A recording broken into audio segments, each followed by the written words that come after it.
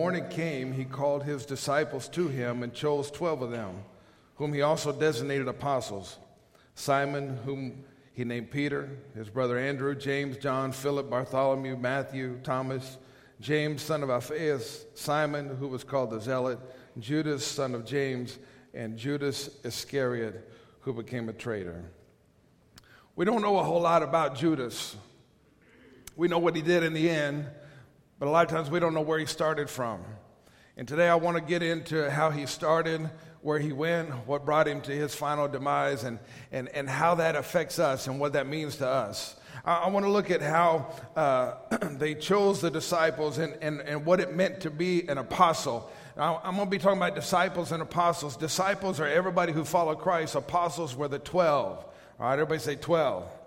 And I want to read to you a little bit about what it meant to be an apostle. Later, after Judas was gone and the apostles were getting together, figuring out how are we going to replace Judas, this is what they said in Acts chapter 1, verse 21.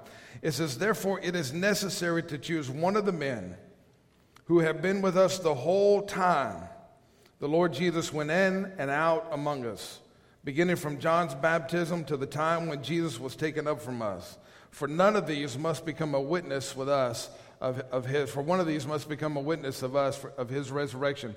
So here we see they were replacing Judas, but I want you to get a sense of what it meant to be an apostle. These were people that had been with Christ from the beginning. The 12. They didn't show up late. They were there from the very beginning, from the time Christ was baptized. We can assume from this that Judas, even though it doesn't say it anywhere specifically in the scripture, that he began to follow Christ from the very beginning. He was there. He was an early believer, an early follower. He was a sincere disciple of Christ. This was before there was money, before he was a treasurer, before he was getting rich, before he was stealing, before he was robbing, before he betrayed, before any of all that. He was a sincere follower of Jesus Christ. Amen? Judas, he didn't start out being demon-possessed. That came later. And I want to remind you this morning, it's not where you start, it's where you finish. It's not where you begin, it's where you find yourself at the end. Amen?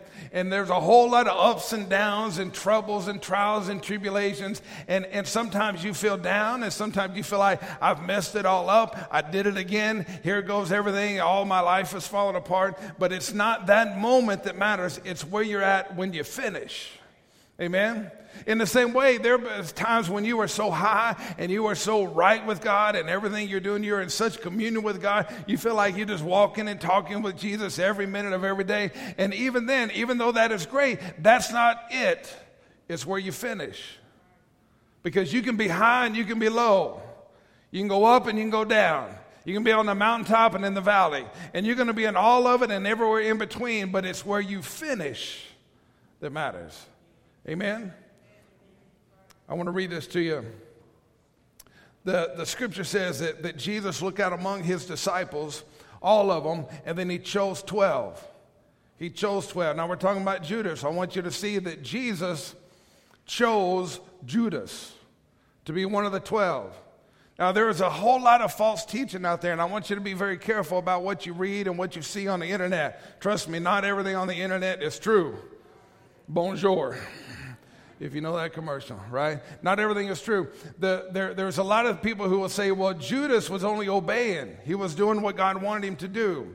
If we're going to believe that, then we have to believe that Jesus or God created Judas for the sole purpose of being condemned to hell forever. Now that goes against my understanding of Scripture of who God is. Because the Bible says that God is love. The Bible says that whosoever shall believeth in him, amen? Even Judas. At one point, Jesus was referred to as the snake of Moses. If you remember in the Old Testament, they were getting bit by snakes. And God said to Moses, go and make a snake, and everybody who looks at the snake, they'll be saved. And then Jesus is compared to the snake. Now, when you think of a snake in the Bible, what do you think of? The devil. This was God's way of saying, even Lucifer, had he repented, somebody who's done as much evil as Satan himself, if they repent, I will forgive, because he is faithful to forgive. Amen? And so we have to understand that Judas was not an agent of destruction from the beginning. This was a transformation that took place. This was a falling away.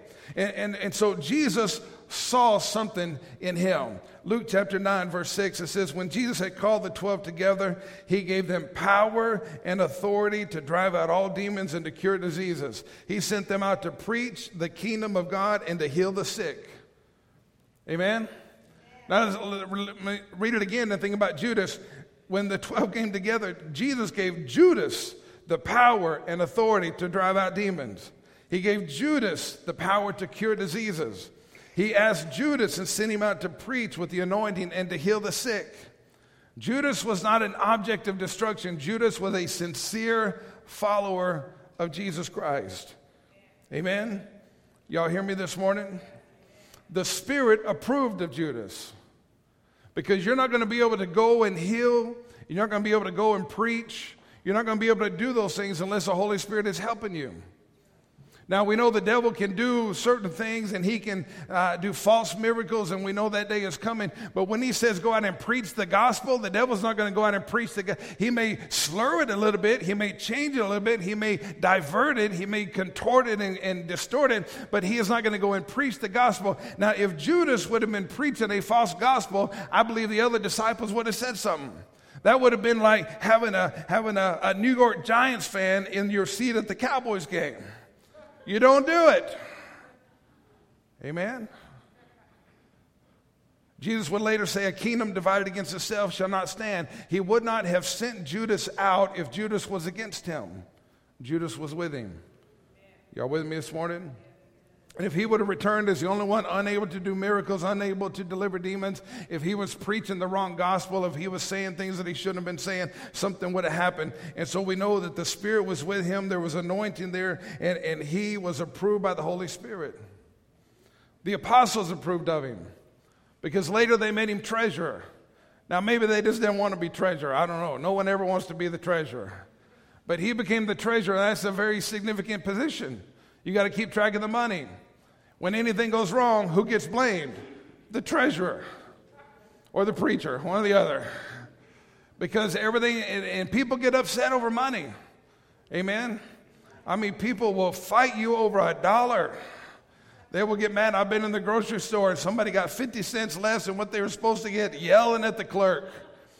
Because money means something to people. And so in order for them to put him in charge and for them to be approved, for Christ to be approved, we understand. And all I'm trying to get you to see is that Judas was not born evil. Nobody is. Amen? Nobody is. He was sold out for Christ. Yet he still fell from grace. In the end, he was around a table like this, the Last Supper we call it. And Jesus was telling them, somebody tonight will betray me. And they began to ask, is it I? Is it I? Is it I? And somehow in the pandemonium of how these suppers were and everybody talking with one another, and you can imagine after he said that, the whispering that went on. And if you've ever been in a meeting, you're trying to talk and everybody's having their own little discussions. And that's what was going on. And so Judas said, is it I? And Jesus said, it's you.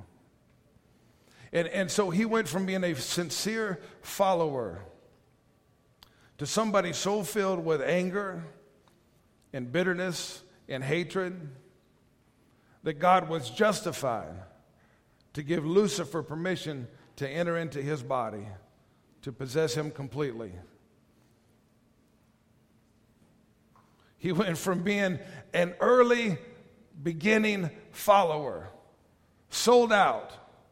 I'll leave everything. I'll follow you wherever you want to go.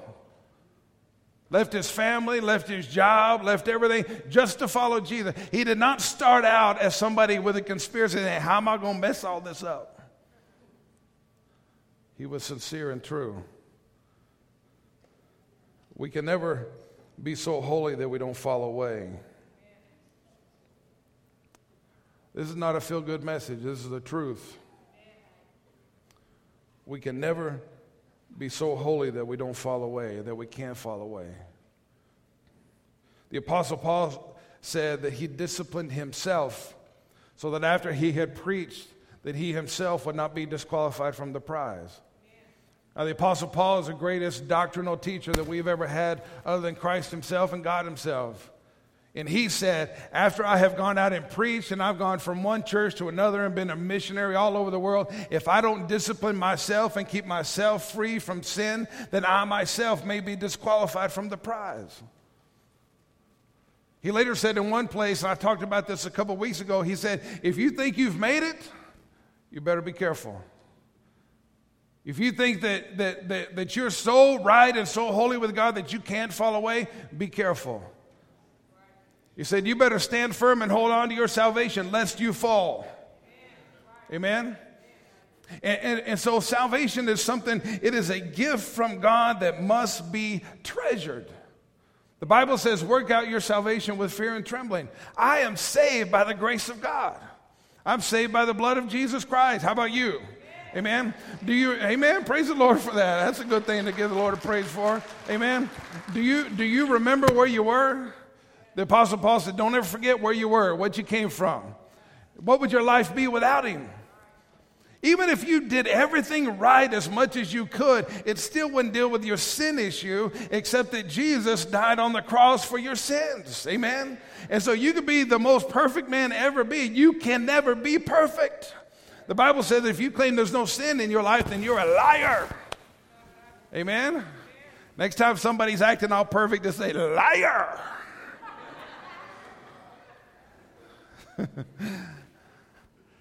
No, nobody perfect.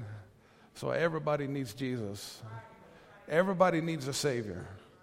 When I think about who I was and where I've come from and what I've come to, now can I be honest with you? I got a long way to go. Can I get a witness to that? I got a long way to go. Anybody else got a long way to go? Amen. So, you've heard the saying, I'm not who I want to be, but thank God I'm not who I used to be. Amen. And it's only by the grace of God. Amen. Praise the Lord. Give him the Lord a praise. Amen. It's only by him. I can't do it myself. I couldn't get myself. I could not switch the way I thought or change the way I did things or undo the way I handled situations. And I was causing harm after harm and hurt after hurt. And I still do it. I still do it. But back then I did it and thought I was right. Now if I do it, I say, Lord, forgive me because I know it's wrong. Amen. And only God can get in my mind. My mind without the Holy Spirit cannot even think that way. Without God, I think I'm right all the time. Now I'm close. I remember I was wrong once back in 1973. No. Salvation is a gift. It's a gift. It's a gift. Anybody ever have those Christmas parties where you exchange gifts and stuff, And you don't know what they are till you open them up? Anybody ever get something and you thought, I don't even know what that is. And now it's in your closet and it's up there and you keep thinking, I can't wait for another party and I'll give it to somebody else. Right? One of those gifts. You see, just because it's a gift doesn't mean you treasure it. And just because you have received salvation doesn't mean you're treating it with the honor and the reverence that it merits. It says, work out your salvation with fear and trembling. That doesn't mean be afraid of God, but it means have some reverence and understand that this is a special, sacred thing that you have received from God. It is a heavenly thing that you have received. You can't get anywhere else. Made possible only by God himself coming in the form of a man and experiencing excruciating torture and finally dying on the cross. That's the only way you get the gift. And so how much more special do we need to treat our salvation? Amen? Salvation is a gift that must be treasured. And so whenever we don't treasure it, then we begin to take it for granted. We begin to take our salvation for granted. Now, if I were to ask anybody here, are you grateful that God has saved your soul? Everybody would say, amen, I'm grateful. But how do you live your life? I don't always live my life grateful for God for what he did for me. And there are times when I think, well, I'm so busy. I got so much to do. I don't know if I have time to read the Bible. I don't know if I have time to pray today. I don't know. And sometimes I don't even have those thoughts because I'm just so busy. And there are many days when my first thought is not about Christ. My first thought is about whatever I got to do or whatever's going on. And whenever I get to the place where I don't understand that I desperately need him every day, then I'm going to take my salvation for granted. Spiritual arrogance delights the devil. Well, I'm not arrogant.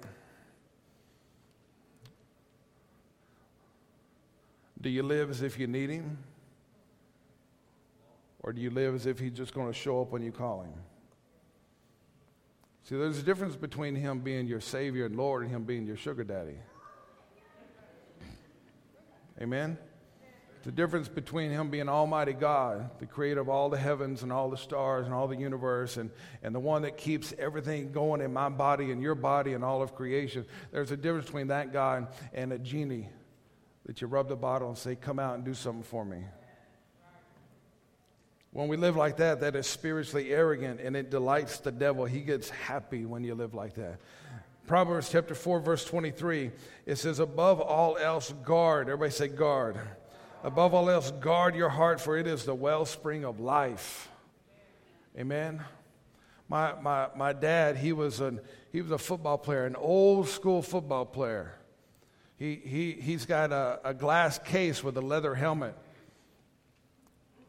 He's not that old, but he tells the kids they are, and so some of my kids, maybe a shock. They just found out, it's like Santa Claus doesn't exist. Suddenly they realized Papa had a real helmet. But my mom talks about he was an offensive guard, and so my mom talks about when they were in college and he was playing football, that he'd just go around the house, and every time he'd get to a door jam, he just boom, and he hit the door jam. And so the door jams would, little by little begin to break and crack and all over the house stuff, because he would just, and when I read this scripture, that was the first thing that came to my mind, because my dad was an offensive guard. It is guard your heart. There ought to be some force. There ought to be some effort guarding my heart. What I let in it, what people say. Just because somebody says something to you doesn't mean you got to let it sit in your heart. Sometimes people say something to you, you just need to let it go right on out. Amen? And things that you see on television, things you see on the movie, things in radio, you got to guard your heart. There's got to be something physical or spiritually, but intense, saying, I'm not going to let anything inside of me that's going to keep me from my God. I'm just not going to let it happen. I don't care what you do or what you say, amen, because here's what it says, above all else, guard your heart, for it is a wellspring of life. Amen? I remember we went to Mexico on a mission trip. And what they tell you, don't drink the water, don't drink the water, don't drink the water. So we're doing a VBS, and we're in this little room. It's about as big as this table, and there's like 9,000 children in there. We're all cramped. And it's 127 degrees, and we've been going all day, doing vacation Bible school, and so this lady, one of the moms, she comes over, and she says, ¿Quieres un jugo? And she was at, do you want some juice? And she offered me some watermelon juice. Man, it looked good. I was just sweating, and it had a little bit of ice in it, kind of glistening in the sun. There were little angels inside. And I thought to myself, I don't care. And I drank that watermelon juice. I drank it up, I'm telling you. And Montezuma's revenge came. I want you to understand, it was not a good thing. If you don't guard your heart, it is the wellspring of life. Why would you drink water that is contaminated? And why would you watch television shows that are going to contaminate? And why would you allow jokes and things to be said that are risque and inappropriate to get in your ears? My Bible says, no vile thing will I set before my eyes. Amen? We have to learn how to guard our heart. In 2 Peter, he said this, for this very reason, make every effort to add to your faith goodness, and to goodness knowledge, and to knowledge self-control, and to self-control perseverance, and to perseverance godliness, and to godliness brotherly kindness, and to brotherly kindness love. For if you possess these in increasing measure, they will keep you from being ineffective and unproductive in your knowledge of our Lord Jesus Christ. Amen? The key word of all that is increasing. You can't stay where you're at in your walk with the Lord. You have to move forward. You got to always be growing. Now, there are going to be days when you go backward. I testify to that. But you don't stay there. You pick up yourself and you say, okay, God forgives me. I'm going to work on forgiving myself, and we're moving forward. Amen? And you got to keep moving forward, because if you're not, you become unproductive. What did Jesus do to the fig tree that wasn't producing? He cursed it. When we are not productive as Christians, then we are under a curse.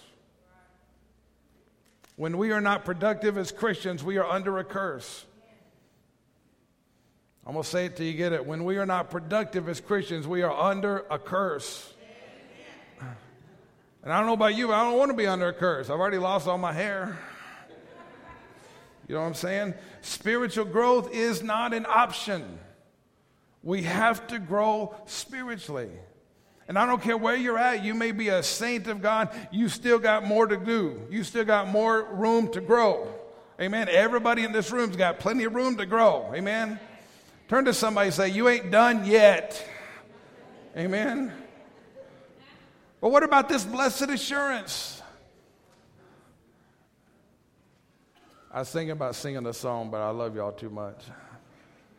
Blessed assurance, Jesus is mine.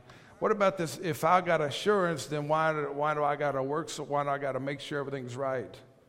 Blessed assurance. Let me read this to you in Hebrews chapter 10. It says, let us draw near to God with a sincere heart in full assurance of faith, having our hearts sprinkled to cleanse us from a guilty conscience, having our bodies washed with pure water. Let us hold unswervingly to the hope we profess, for he who promised is faithful. Blessed assurance.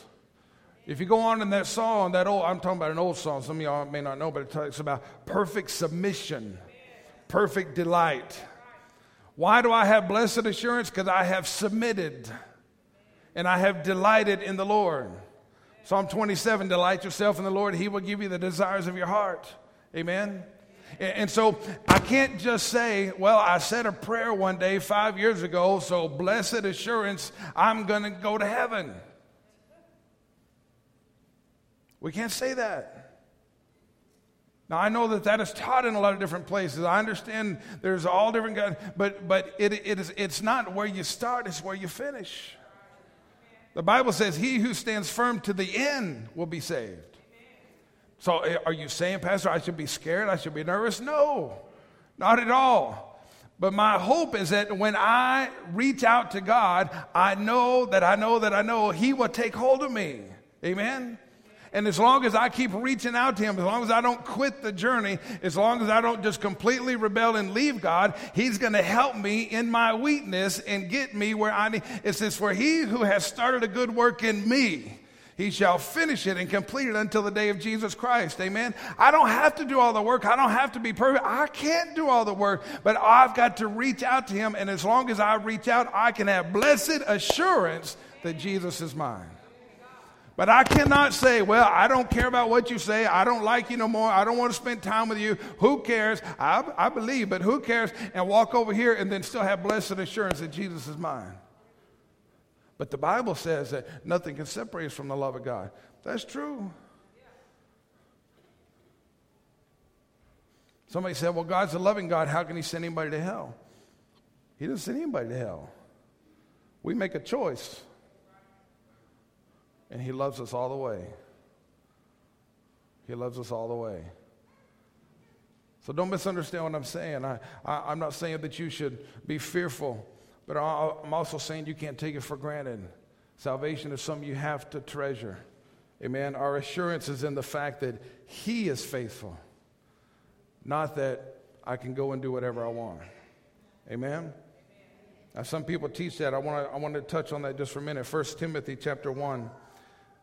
Paul's writing a letter to Timothy. He said, Timothy, my son, I give you this instruction in keeping with the prophecies once made about you, so that by following them you may fight the good fight, holding on to faith and a good conscience. Some have rejected these and so have shipwrecked their faith. Some have rejected these and so have shipwrecked their faith. I want you to completely understand, you can shipwreck your faith. And so can I. We can fall away. That's what happened to Judas. Judas wasn't born wicked. He wasn't born evil. He wasn't established to do this thing against God. He was a sincere follower, sold out for God, left everything to follow Jesus Christ. But little by little, things began to happen. And he began to take his ship into waters that it shouldn't go. And the next thing you knew, he had shipwrecked his faith. If it can happen to him, it can happen to me.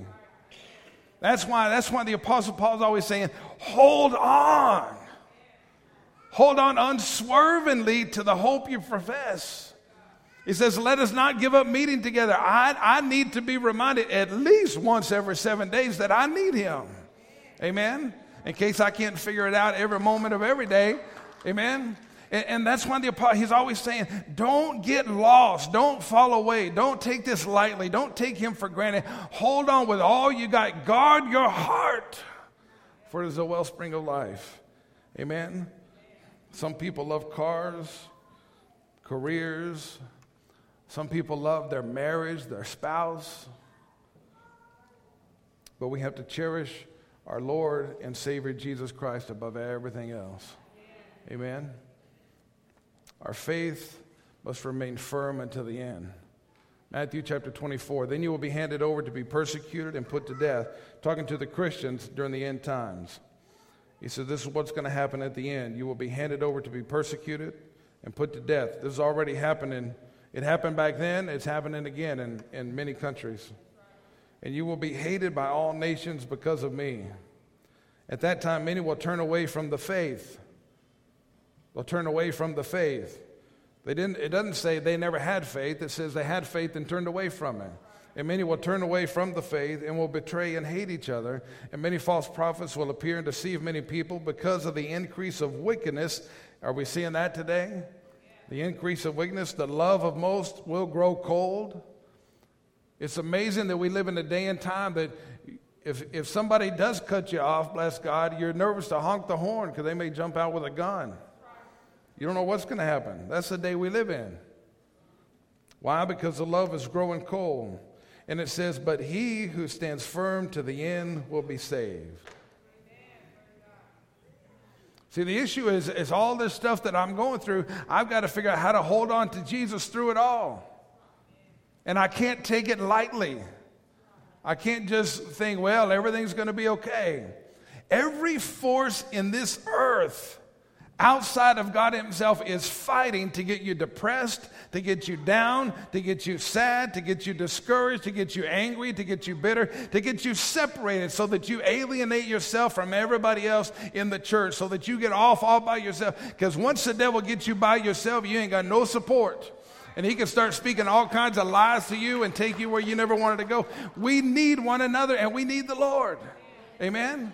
And all the forces of this world are working against us, and somehow we just kind of nonchalantly walk through. And God is saying, hold on. Hold on. Amen?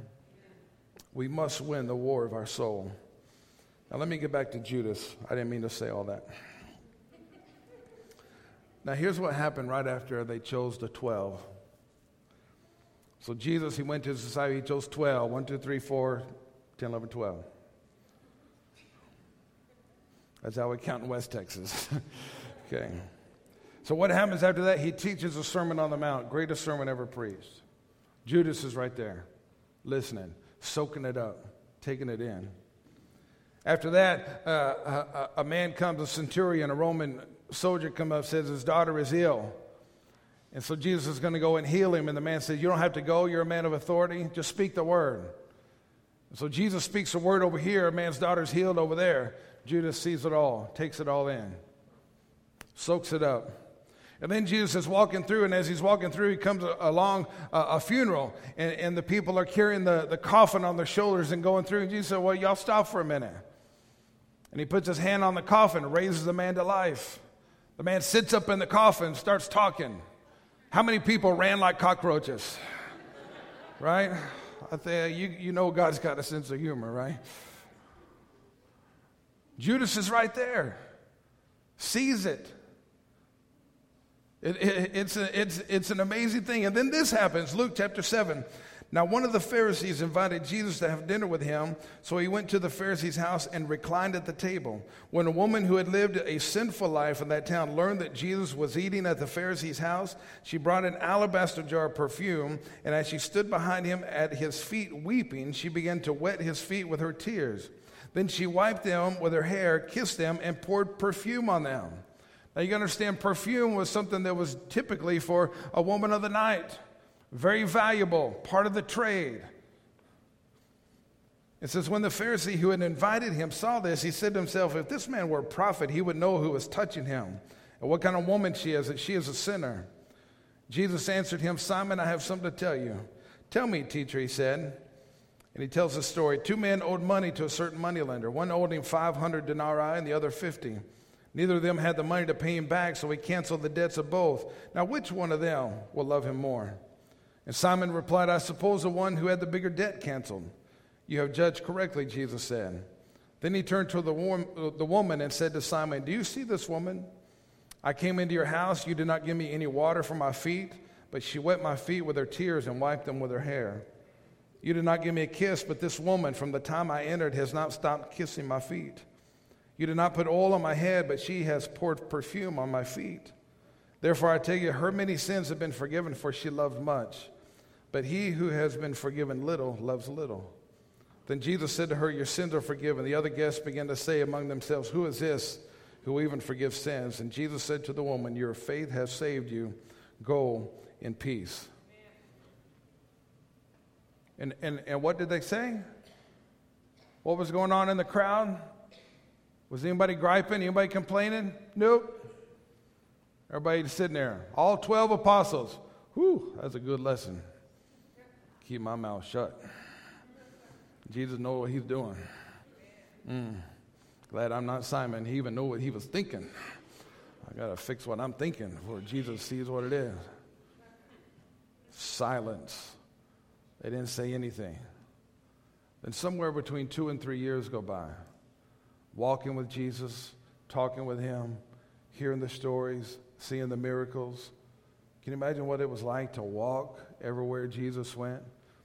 The Bible says everything we read is not nearly everything that happened because they don't have enough pens and ink and paper to write it all down.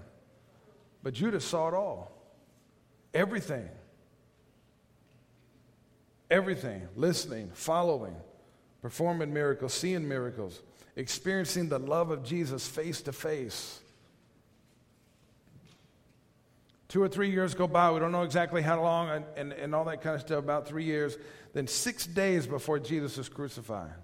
So Judas has been with him since the Sermon on the Mount, listening and hearing and people being raised from the dead and miracles and the lessons and the teaching and the love of God and the Holy Spirit and just, in experiencing what you and I have never experienced. We strive to experience that through the Holy Spirit, but he was face to face with the Son of God. And then 6 days before Jesus is crucified, here's what happened. 6 days before the Passover, Jesus arrived at Bethany where Lazarus lived, whom Jesus had raised from the dead, another miracle Judas watched. Here a dinner was given in Jesus' honor. Martha served while Lazarus was among those reclining at the table with him. Then Mary took about a pint of pure nard, an expensive perfume. She poured it on Jesus' feet and wiped his feet with, does that sound familiar? Now it's a different woman. Same thing. She poured it on Jesus' feet, wiped his feet with her hair, and the house was filled with the fragrance of perfume. But one of his disciples, how many? One. But one of his disciples, Judas Iscariot, who was later to betray him, objected. Why wasn't this perfume sold and the money given to the poor? It was worth a year's wages. Boy, he's come a long way in 3 years, hasn't he?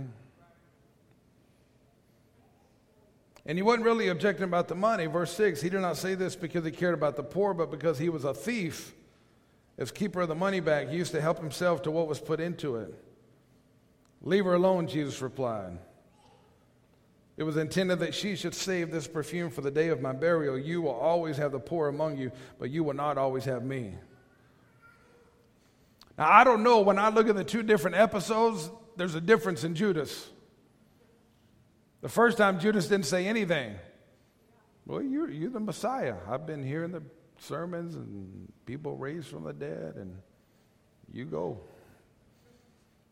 But after all this time, miracles, love, grace, mercy, experiencing God in a way that none of us can even imagine. And somehow through all of this, he comes to that place where when the same thing happens, he gets mad about it. Now, Jesus was pretty direct. He said, don't even talk about it. Leave her alone. What she has done is good and it's right.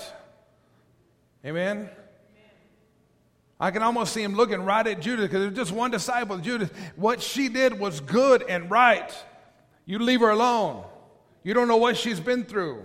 You don't know what it took for her to come in here. You don't know she's given everything to me. And what are you giving to me? I think it was a pretty clear chewing out, as we say. 4 days later. 4 days later. Now the Passover and the Feast of Unleavened Bread were only 2 days away.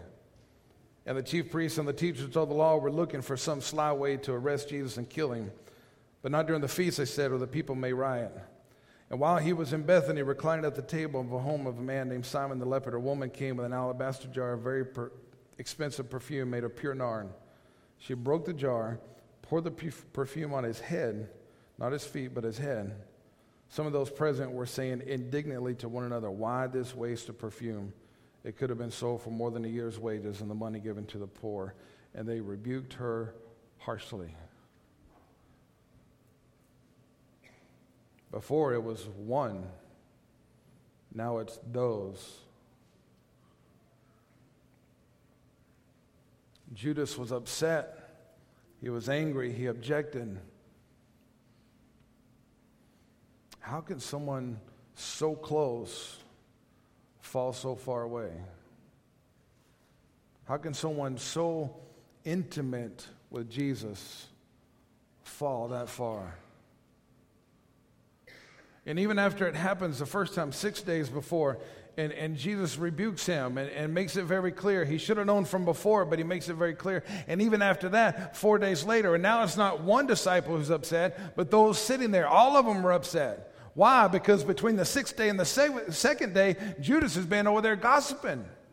Y'all know we could have taken that money and used it for something else. Went over to Peter, James, and John and tried to talk to them. I don't think they had anything to do with it, but went to some of the others. And you know, he's right. That was a year's worth of wages. We could have fed so many people and take care of them. Had they forgotten that Jesus fed 5,000 with just bread and fish? He doesn't need money. But between the 6th day before he died and the 2nd day before he died, Judas is going around gossiping. How can someone so close fall so far away? There's 4 things that I feel like happened with Judas that I'm going to be talking about over the next 4 weeks. And between the time he was called to the time he was filled with Satan and went and betrayed Christ, these are 4 things that I feel like happened that are easy for me to do. Number 1, Judas became comfortable with Jesus. Now, Jesus is my friend, but he's still God. And he wants intimacy, but there must be reverence. And when I become so comfortable with God that I recline with him rather than honoring him. You don't walk into the king's palace. You don't go up to the king's throne haphazardly. You walk in with reverence. He's God. I'm not. Period. When we become too comfortable with God, we will begin to fall away. Number 2, Judas mishandled the authority he had received. Jesus gave him the authority to deliver demons, the authority to heal, the authority to preach. He was given the authority of the treasurer. In each one of these, he mishandled the authority. Now, everybody here who is a believer, the Bible says that you are a king of priests. You have authority because you're a believer. Some of you have natural authority as well because you're a parent, you're a mom, a dad, a husband, a wife, a boss. Some of you here got more employees under you than everybody put together. We have spiritual authority and we have worldly authority. When we mishandle what God has given, because don't think that you got that on your own. It is the Lord that gives good gifts to us. And if I take that authority and I don't use it for God's glory and I mishandle my authority, I'm going to start falling away. Amen? It doesn't matter. You can be a dad, you can be a husband. Husbands, you have authority over your wife, the Bible says. But it also says, submit to one another. And it says to love her as Christ loved the church. If you take on the authority of being a husband and then don't love her like Christ, and you have no repentance and no desire to love her better, you are mishandling your authority. We have babies, and suddenly we're parents. That's a God-given authority. And what does the Bible say? Raise them up in the way they should go. It says, he who does not discipline his child hates his child. It says, fathers, do not exasperate your children. So the way you discipline is important. When you abuse that authority, you'll begin to fall away. I don't want to talk too much about it. Number 3, Judas seemingly got away with secret sin. A lot of times when we sin and there's no consequences that we can see in the moment, we think, well, I'll do it again. And I'll do it again. But really what we think is, I shouldn't do that again, and then we do it again.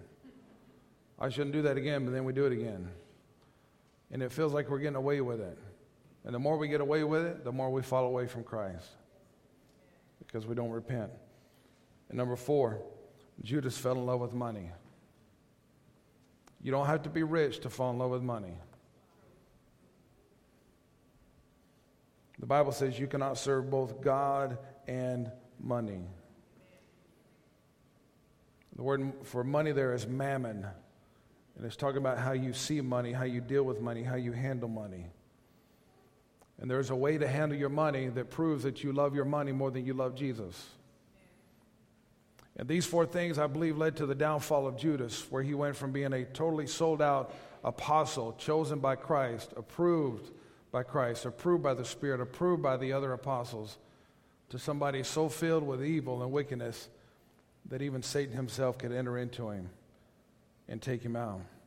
Salvation doesn't kill the sinful nature. Amen?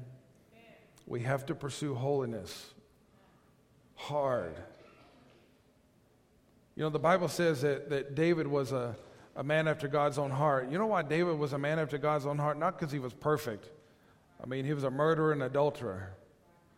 He was a man after God's own heart because when he messed up, he repented. He said, Lord, I don't even understand why I did what I did, but I own it, I confess it, and I desperately don't want to do it again. And he did everything he could never to do it again. I'm not sitting here today saying you got to be perfect for God to accept you. He accepts you just like you are. What I'm saying is, after he accepts you, if you don't pursue holiness, you'll fall away. Amen? And we have to take it seriously. And when you mess up, repent. That's all you got to do is just say, Lord, I messed up. And the word repent doesn't mean say you're sorry. The word repent means to run away from it, to get away from it. Whatever it is, get away from it. Amen? If you got issues, you got to find a way to get away from those issues. Amen? And don't tell me, well, my husband makes me sin. He might drive you crazy, but he's not making you sin. Sin is a choice. Amen?